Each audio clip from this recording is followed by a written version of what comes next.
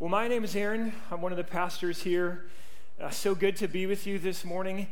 We are now in week 6 of this series that we started entitled Jesus Is. We started the series. The whole idea behind the series is that everything that Jesus is everything we need as a church right now, and everything that Jesus is everything that I need just as a human being, as a person, as a husband, as a father, as a pastor, as a leader. So we've been journeying through some of the different attributes of Jesus, certainly not all of them.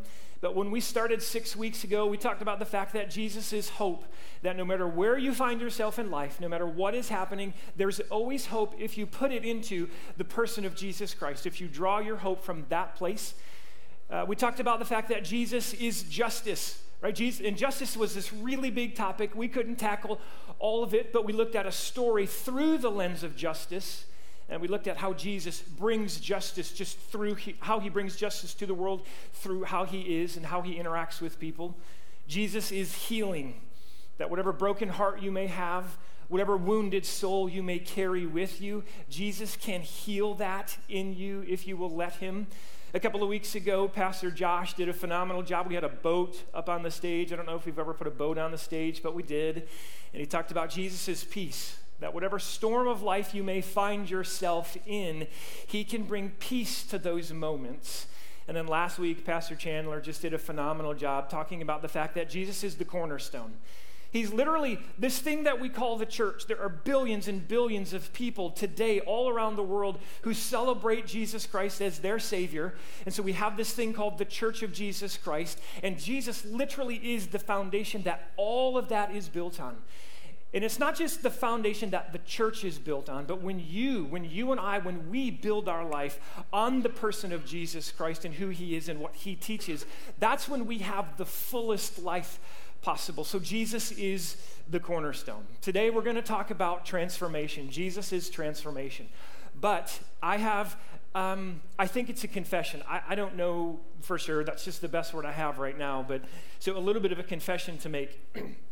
When we started thinking through this series 6 weeks ago, and we decided on Jesus is, and we started, writing different ideas or themes up on the board, hope, peace, all that good stuff, transformation popped up. And Chris and I just talked about who was going to take what, and I knew that transformation was going to be mine. And I knew that it was going to be mine about 4 weeks ago. So for the last 4 weeks, I had been writing a sermon for Jesus is Transformation. And I had everything all set. I'd been memorizing it. I had done all kinds of research, studied, memorized all the bad jokes that I like to tell every Sunday. They're still bad, so. And this past Wednesday, I was sitting in my office, and Lexi and Jeff and Lori were practicing the song that they just sang for Alyssa.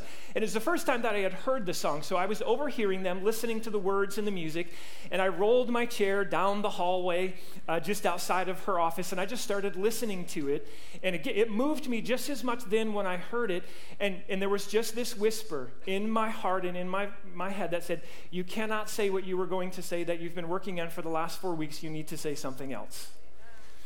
And I stopped, and I'll just tell you, in that moment, this is what I said to Jesus. I'm not interested in that idea. I just spent 4 weeks researching, studying, again, I'm prepared, I have it memorized, I'm ready to go. I had something to say, even I thought it was a good sermon. And I said, Jesus, I'm not really interested in this, but it just kept coming. The more I listened to what they were singing and the words of that song, and Alyssa, I had seen the video, the more I listened, the more it just kept coming and said, you cannot say what you were going to say. So we're still going to talk about transformation today. That idea is the same, but I'll be honest with you. I walked into my office Wednesday at 4 o'clock. I closed the door behind me, and I literally said, this was my prayer. I'm desperate for you, Holy Spirit, because if you want me to say something different, you have to tell me what to say, because I have nothing. It's Wednesday at 4 o'clock. I have meetings all day Thursday. Friday's supposed to be my day off, and we start church on Saturday around here. So I just said, Holy Spirit, if you have something different that you want us to hear, it's got to come from you. So I'm desperate for you in this moment. You better give me something. And it's funny, I keep telling the staff at our meetings when we gather together, I keep saying staff. I don't say staff. Gang. we cannot lose our desperation for the Holy Spirit. We cannot lose, and it's so easy to slip into complacency and comfortableness. We cannot lose our desperation for the Holy Spirit. And here I was, 4 o'clock in my office, literally desperate for the Holy Spirit, going, you better come up with something. And for the next 45 minutes, I just started thinking and praying and thinking and praying. And so here's the reality this morning, gang. I had this whole big thing planned. Now in my little notebook, I have 3 Bible verses. And we'll see what happens. I'm fairly desperate for the Holy Spirit right now, in this moment. That he'll say what he needs to say. I preached last night, so I have some ideas, but I can tell you it's already different this morning than it was from last night. We cannot lose our desperation for the Holy Spirit. So we are going to spend a few minutes talking about the story of the woman at the well, one of the most profound, one of the most powerful, one of the most instructive stories, I think, in the New Testament. This story where Jesus meets this woman at a well and they have this conversation. It's the longest recorded conversation in the New Testament. It's not the longest conversation, I'm sure, that Jesus has. It's just the longest recorded conversation. So there's a lot of stuff in this story. We will not get to it all. I'm going to summarize pieces of it for us this morning, and then I'm going to share a few verses with us, and we'll see where God and the Holy Spirit wants to take us today. But here's what I want to challenge you, that over the next few minutes, will you stay desperate for the Holy Spirit right now? Will you just open your heart and your spirit to the Holy Spirit and say, God, Holy Spirit, whatever it is you want to say to me now, here, in this moment, may you say it so clearly, so loudly, so plainly that I cannot miss it. Holy Spirit, we are desperate for you. So, John chapter 4 is where we're going to go this morning for a few minutes. John chapter 4, let me just give you a little bit of background. Jesus has been teaching like he does, and he's in Judea, and he's about to go from Judea to Galilee, because when he was in Judea, what happens is Jesus teaches and he riles up the crowds, and he riles up the Jewish Pharisees and the priests and the teachers of the law, and so they kind of get all worked up, and Jesus knows this, and he really doesn't want the attention drawn to himself, so he's like, okay, we got to get out of Dodge. He takes his disciples and says, we're going to go into the city of Galilee. And the quickest way to get from Judea to Galilee is by a city, on a route that goes by a city called Samaria. And there's a well just outside of the city that was dug by Jacob all the way back in the Old Testament. Really cool connection back to the Old Testament. So Jesus says, we're going to take this route to Galilee. We're going to stop by Samaria at the well.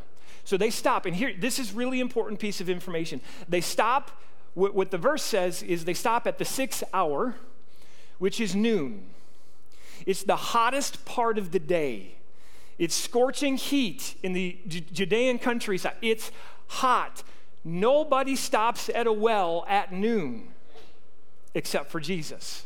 So that's where the story begins. He's on his way to Galilee, stops at the well, and John chapter 4, starting at verse 7, here's what we read. A woman from Samaria came to draw water at noon. And Jesus said to her, would you give me a drink? For his disciples had gone into town. He sent them into town to buy lunch, so he's by himself. And the Samaritan woman said to him, how is it that you, a Jew, would ask for a drink from me, a woman from Samaria? What she's saying here is that this moment with this man shouldn't be happening. John is building a little bit of tension for us into this story because this moment shouldn't be happening. Number one, a man shouldn't be talking to a woman by themselves in this culture. It was culturally unacceptable, especially if she's married. If she is married, her husband should always be present for any conversation she has with another male. So already off the bat, as this woman is talking to Jesus, she's feeling this weird tension that this conversation shouldn't be taking place in the first place because he's a man and I'm a woman and we're at the well alone. The second thing she says is, I'm a Samaritan and you're a Jew. And we don't have time to go into all of the history of this, but I'll just tell you the Samaritans and the Jews don't like each other.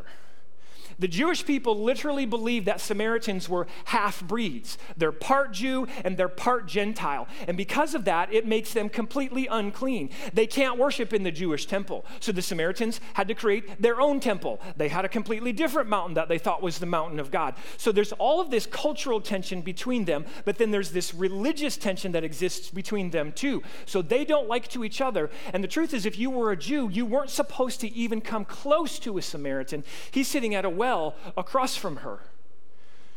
The third thing is he asks for a drink of water from her. If he were to take a cup of water from her, he would then be considered unclean simply for touching the cup that she touched. Nothing about this moment is actually culturally right or acceptable. There's something wrong here. It's not wrong, but it's just not right in this setting. And she knows it, but Jesus leans right into this moment. So he asks for a drink of water, and then for the next several verses, what happens is they have an interesting conversation about the well and who dug the well and this guy named Jacob, and they have an interesting conversation about water, and Jesus says, I'm the water of life, and if you keep drinking that water, you're just going to be thirsty and thirsty and thirsty, but if you drink the water I give you, you'll never thirst again. She doesn't get it. She doesn't quite make the connection at this point in the story. So they have this interesting conversation about water. And then in verse 16, listen to what he says next. He said, Jesus said to her, go call your husband and come here. To which we go, what? I thought we were talking about water and this well and some guy named Jacob. Now, maybe Jesus is trying to set the cultural standard and make it right? He's thinking, this is an interesting conversation. I would love to keep talking with you about this, but you need to go get your husband and come back because that's the way this conversation should happen. Maybe Jesus is trying to set the cultural standard, but when you go through the rest of the story and you see what happens, that's not what Jesus is after in this moment. So he says, go call your husband and come back. And then in verse 17, the woman answered him, I have no husband. And she would have been happy if the conversation ended there. She's not interested in talking anymore. But look at what Jesus does. Jesus said to her, you are right in saying you don't have a husband. And then Jesus keeps going. For you have had 5 husbands. And the one you now have isn't your husband either. What you have just said is true. Can you imagine being the woman in that moment? You just came to get water to take back to the house. Now you're sitting across from a guy who has just pulled out of you some of the darkest, deepest, most hurtful stuff you've probably lived through. You don't have a husband. You've had 5, and the guy you're living with isn't your husband either. I have a couple of questions when we come to these 2 verses. One is, what in the world is going on here? I thought it was a conversation about water. Now we're talking about husbands and who you're married to and who you're not married to. What is going on here? But I have another question before we get to that one. How did this woman get here?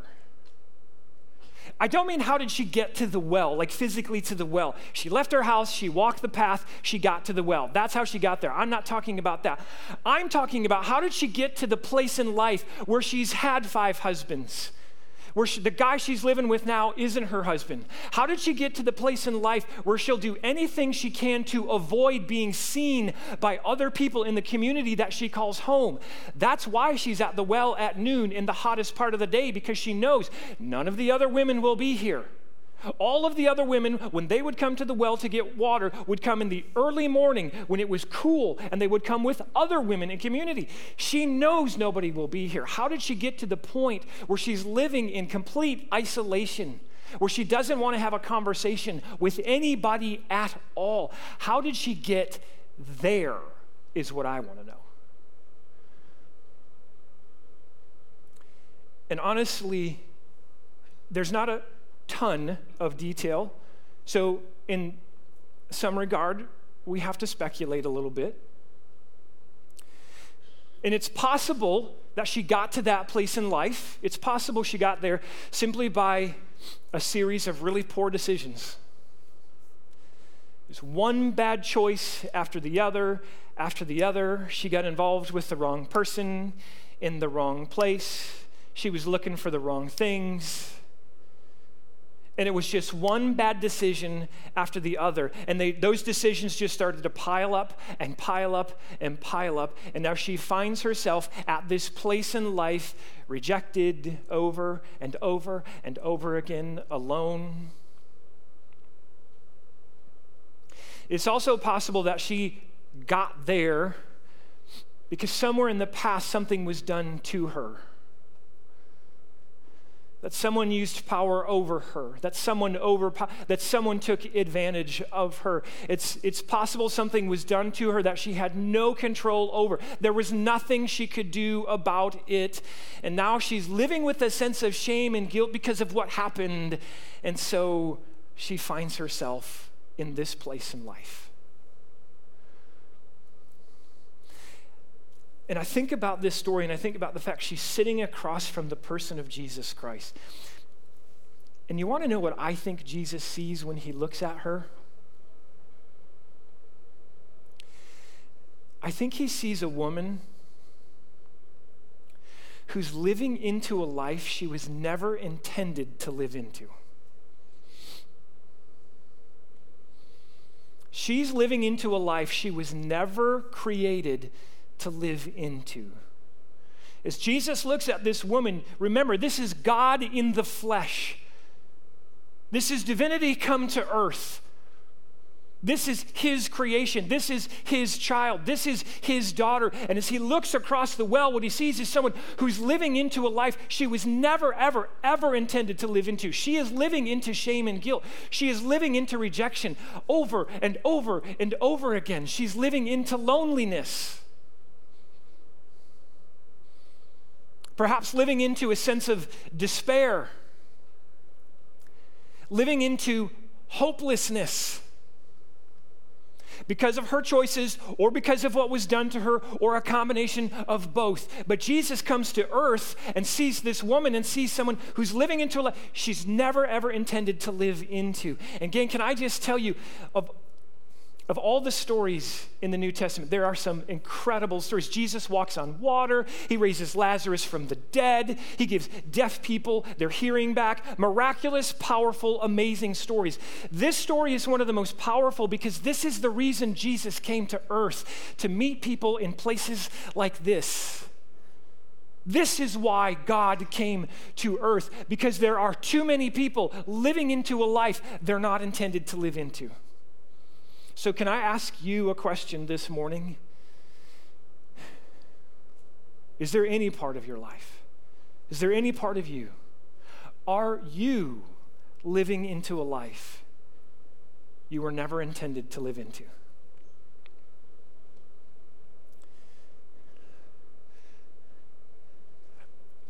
Are you living into shame and guilt because of your own choices? Or because of something somebody did? Are you carrying around so much shame and guilt that it's just this heavy noose or weight around your neck, and everywhere you go, you feel the weight of it on your soul and on your spirit, and it affects your relationships? Are you living into shame and guilt when you were not intended to? How many of you would say you're living into a life of fear? I'll tell you, that's what it was for me. I'm 45-ish, around there, something like that. For the vast majority of my life, I lived into fear. Grew up in an alcoholic home, had an abusive stepfather. When he would drink, he would get angry and mean and abusive. So he used to abuse me. He would abuse my mom. And I remember as a kid, at night, whenever I would hear a fight begin out in the living room, in the kitchen, or wherever it was, I just knew what was coming. And I would hide underneath my covers, and I would crawl underneath the covers all the way to the foot of the bed. It was the deepest, darkest place I could find in the house, and that's where I would hide. And I would cry, heaving sobs because of what was happening, but I would cry as silently as I possibly could so that I wouldn't be heard, because I knew if I was heard, I would be next. That breaks a child. And I grew up with this overwhelming sense of fear. It affected every single area of my life. I'm not exaggerating. Every single area, every relationship, every decision. Fear was systemic in my heart, my soul, my mind, and everything. And I lived into a life of fear that I was never intended to live into. Are any of you living into a life of fear this morning? How many of you would say you're living into a life of addiction?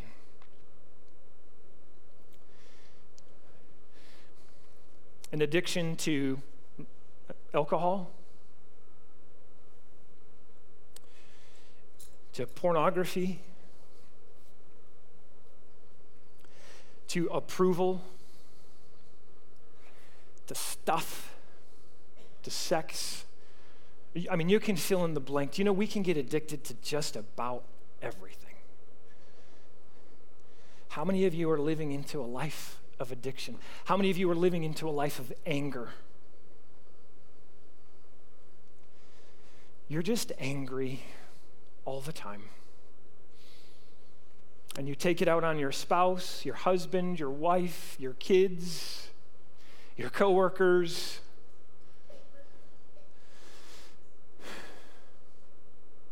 How many of you would be bold enough to say, in some area, I'm living into a life I was never intended to live into?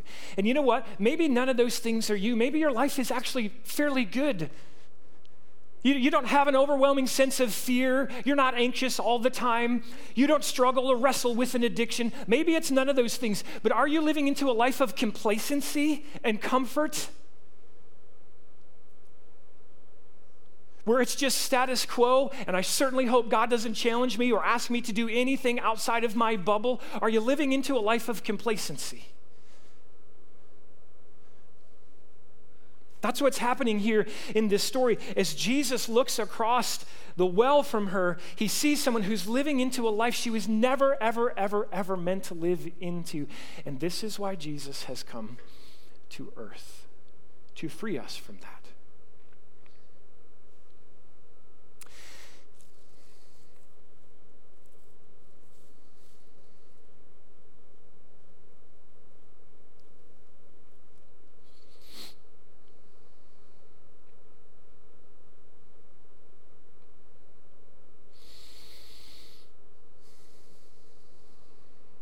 A few years ago, probably 7, I made a decision that I was tired of living into a life of fear. Just when I say it controlled everything, I wish you could, it controlled everything. And I made a decision I didn't want to live into a life of fear anymore, and so I made a phone call to an organization. And I did something I had never done in my life. I didn't want to do it. It was one of the hardest, most uncomfortable things I've ever done. But I did something called a freedom appointment. So I don't know if you're familiar with that or if you've ever heard that term before. But I did something called a freedom appointment. And basically, for 3 days, from 8 in the morning until 5 or 6 at night, we took a 30-minute lunch break in the afternoon. That is it. So for 8 or 9 hours a day, I sat in a room with 2 other men that I barely knew, 2 other counselors that I barely knew, and I bared my soul. And when I say I bared my soul, I told them everything. I went back to the earliest childhood memory that I could start from, and I started there. And for 8 hours a day, and then 16, and then 24, I let it all out. Everything, all the hurt, all the pain, everything that had been done to me, and everything that I had done to others out of my rebellion and out of my own hurt. I just literally let it all go. And what I did for those 3 days is literally just tell them the truth about who I was. I told them the truth about my past. I confronted the truth about the things that I had done and had been done to me. And for the longest time, I just wanted to ignore them. I just wanted to shove them under the rug. It seemed easier to do that until you realize you're living into a life you weren't intended to live into. And so I sat with these men and just told them the truth and told them the truth and told them the truth. That's why this moment where Jesus says, hey, yeah, you're not married and you've had 5 husbands. What you've just said is true is so important for this woman and for us. Because, gang, I don't think transformation could happen until you first confront the truth. I just don't know if it's possible. You've got to get to a place where you're willing to be honest with yourself about where you're at right now in life, where you've been, the hurts that have been done to you, the hurts that you have caused. And then when you let that truth start to penetrate your heart and resonate in your soul, I think transformation can follow. But do you know what was really happening in that office those 3 days as I look back? I'll tell you what was really happening, honestly. I was just desperate. That's it. Literally just desperate. Desperate to stop living in fear. Desperate to stop living in shame and guilt. Desperate to stop walking around with the cloud of condemnation over my head. Desperate to find some hope. Desperate to find any sense of freedom. Desperate to feel loved. I literally just came to a point of desperation because I had nothing else left. And I was tired. I want you to go home and I want you to read the rest of the story yourself, John chapter 4.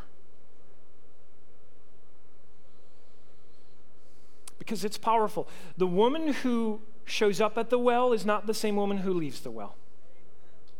Right? The woman who we see at the beginning of the story is not the same woman that exits the story. But I want you to read it for yourself, and I want you to ask God what he might have to say to you. But here's what I think happens to her. I think she got desperate, but she finally put her desperation in the right place. I have to imagine, if you think about her life, she was desperate for love, she was desperate for belonging, desperate for somebody to take care of her, to care for her, desperate for connection, desperate for all the things that we want as human beings, but she never found it. That's why she went from man to man to man to man. She never found it. My guess is that every time she'd go from man to man, that desperation probably grew. Maybe the next one, maybe the next one, maybe the next one. I'll find the life I'm intended to live in the next one. And sure enough, it was the next one. It was Jesus.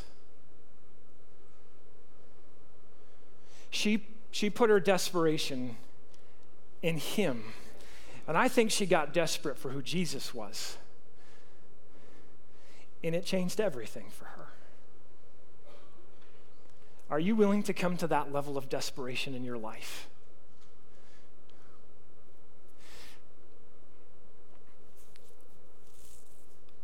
Can I tell you a story about last night? 6 o'clock, Saturday night service at Lifestream Church. I got up and said the same thing at the beginning, that Wednesday, the Holy Spirit's like, nope, you got something else. So I argued, went in my office, 45 minutes, said the same thing, and then preached last night. The same verses.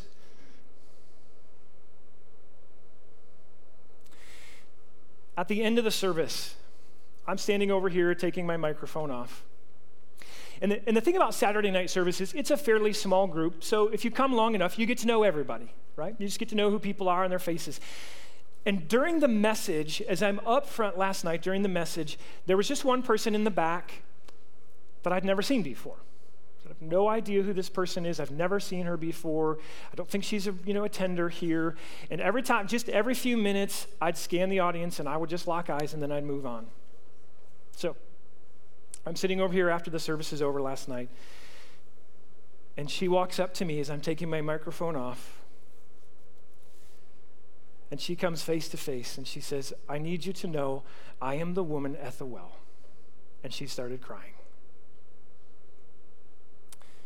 I said, what is your name? Just tell me your name. She said, I've never been here. I've never come to this church. This is my first time. I'm not from around here. I just moved here from out of state. And 3 weeks ago, I tried to take my life.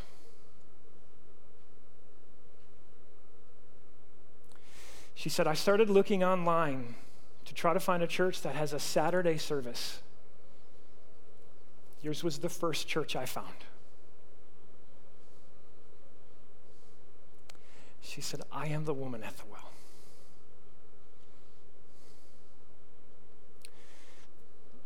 I told you those 45 minutes that I was in my office, the Holy Spirit just started to just kind of download some stuff, and I just started writing just random thoughts on a marker board in my office from 4 to about 5 o'clock. I think they'll put the picture up there. Just random thoughts. I just started writing and writing and writing. And this gal over here said to me, everything you just said for the last 30 minutes is my life to a T. I cannot believe I'm here tonight.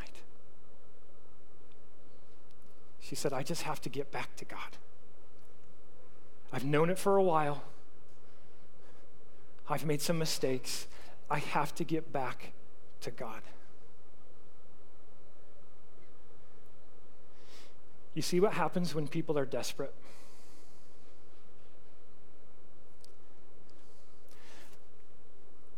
I don't know what would have happened if I would have just said, no, I'm just going to preach the other thing.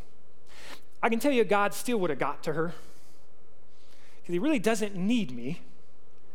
He could have got to her, and he'd been thinking about her weeks ago.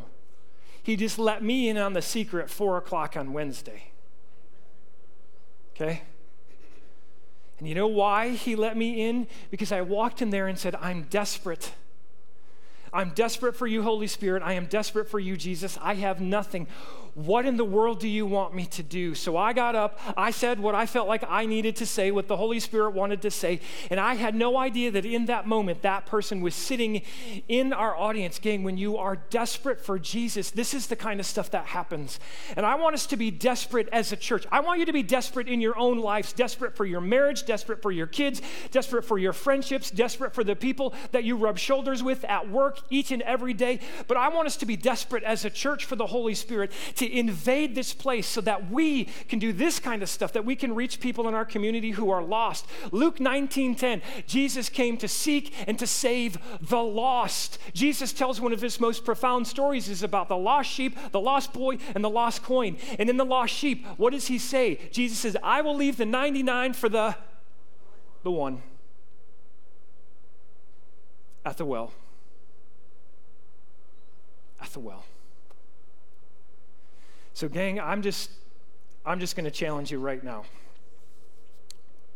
The worship team can come out. I'm going to challenge you right now. Every week of this series, we've opened the altar, and it's not like the altar ever closes. We don't open and close it. It's just open. Every week we've just said, hey, if you need to come forward and have some business with Jesus, do that. I'm going to challenge you this morning. I wonder how many of you would be willing to come up here and really just get desperate for Jesus. And I mean get desperate for the Holy Spirit. If you are living into a life you know you're not intended to live into, whether that's shame, fear, guilt, anger, whatever it is, you can fill in the blank. If you are living into that life this morning, then you should probably come to the well and get desperate for the Holy Spirit. And out of desperation, ask him, what do you have for me? That's all I asked in my office on Wednesday, 4 o'clock. What do you have for me? What do you have for me? What do you have for me? And that's what I got, and that's what he was trying to accomplish. What does he want to do with you this morning in your desperation? And even if it's none of those things, man, if you're just complacent, if you're just ho-humming through your faith, Maybe you need to come out of here and out of desperation say, Jesus, you know what? My life is really, really good, but you know what? I'm asking you to take me out of my comfort zone and do something with me that you've never done before. Use me to reach people. Use me to bring hope. Use me to bring healing. Use me to bring justice. Use me to bring peace. Use me to bring somebody to the cornerstone that we build our lives on. I want to challenge you to be desperate this morning for the Holy Spirit. And if you're prompted and you stay in your seats, so we're going to sing a song. And it's called New Wine. Wine in the Bible, certainly in the New Testament, is symbolic for the Holy Spirit. So when you see discussions about wine, it's symbolic for the Holy Spirit. And what we're asking for in this song, it says, make us new wine. Turn me into what you want me to be. Do whatever you want in my life. Make me new wine. In other words, put a new spirit in me. Put a new spirit in me that lives into a life you have for me. Make me new wine this morning. I wonder, church, if we are desperate enough for what Jesus wants for us and what he wants to do through us.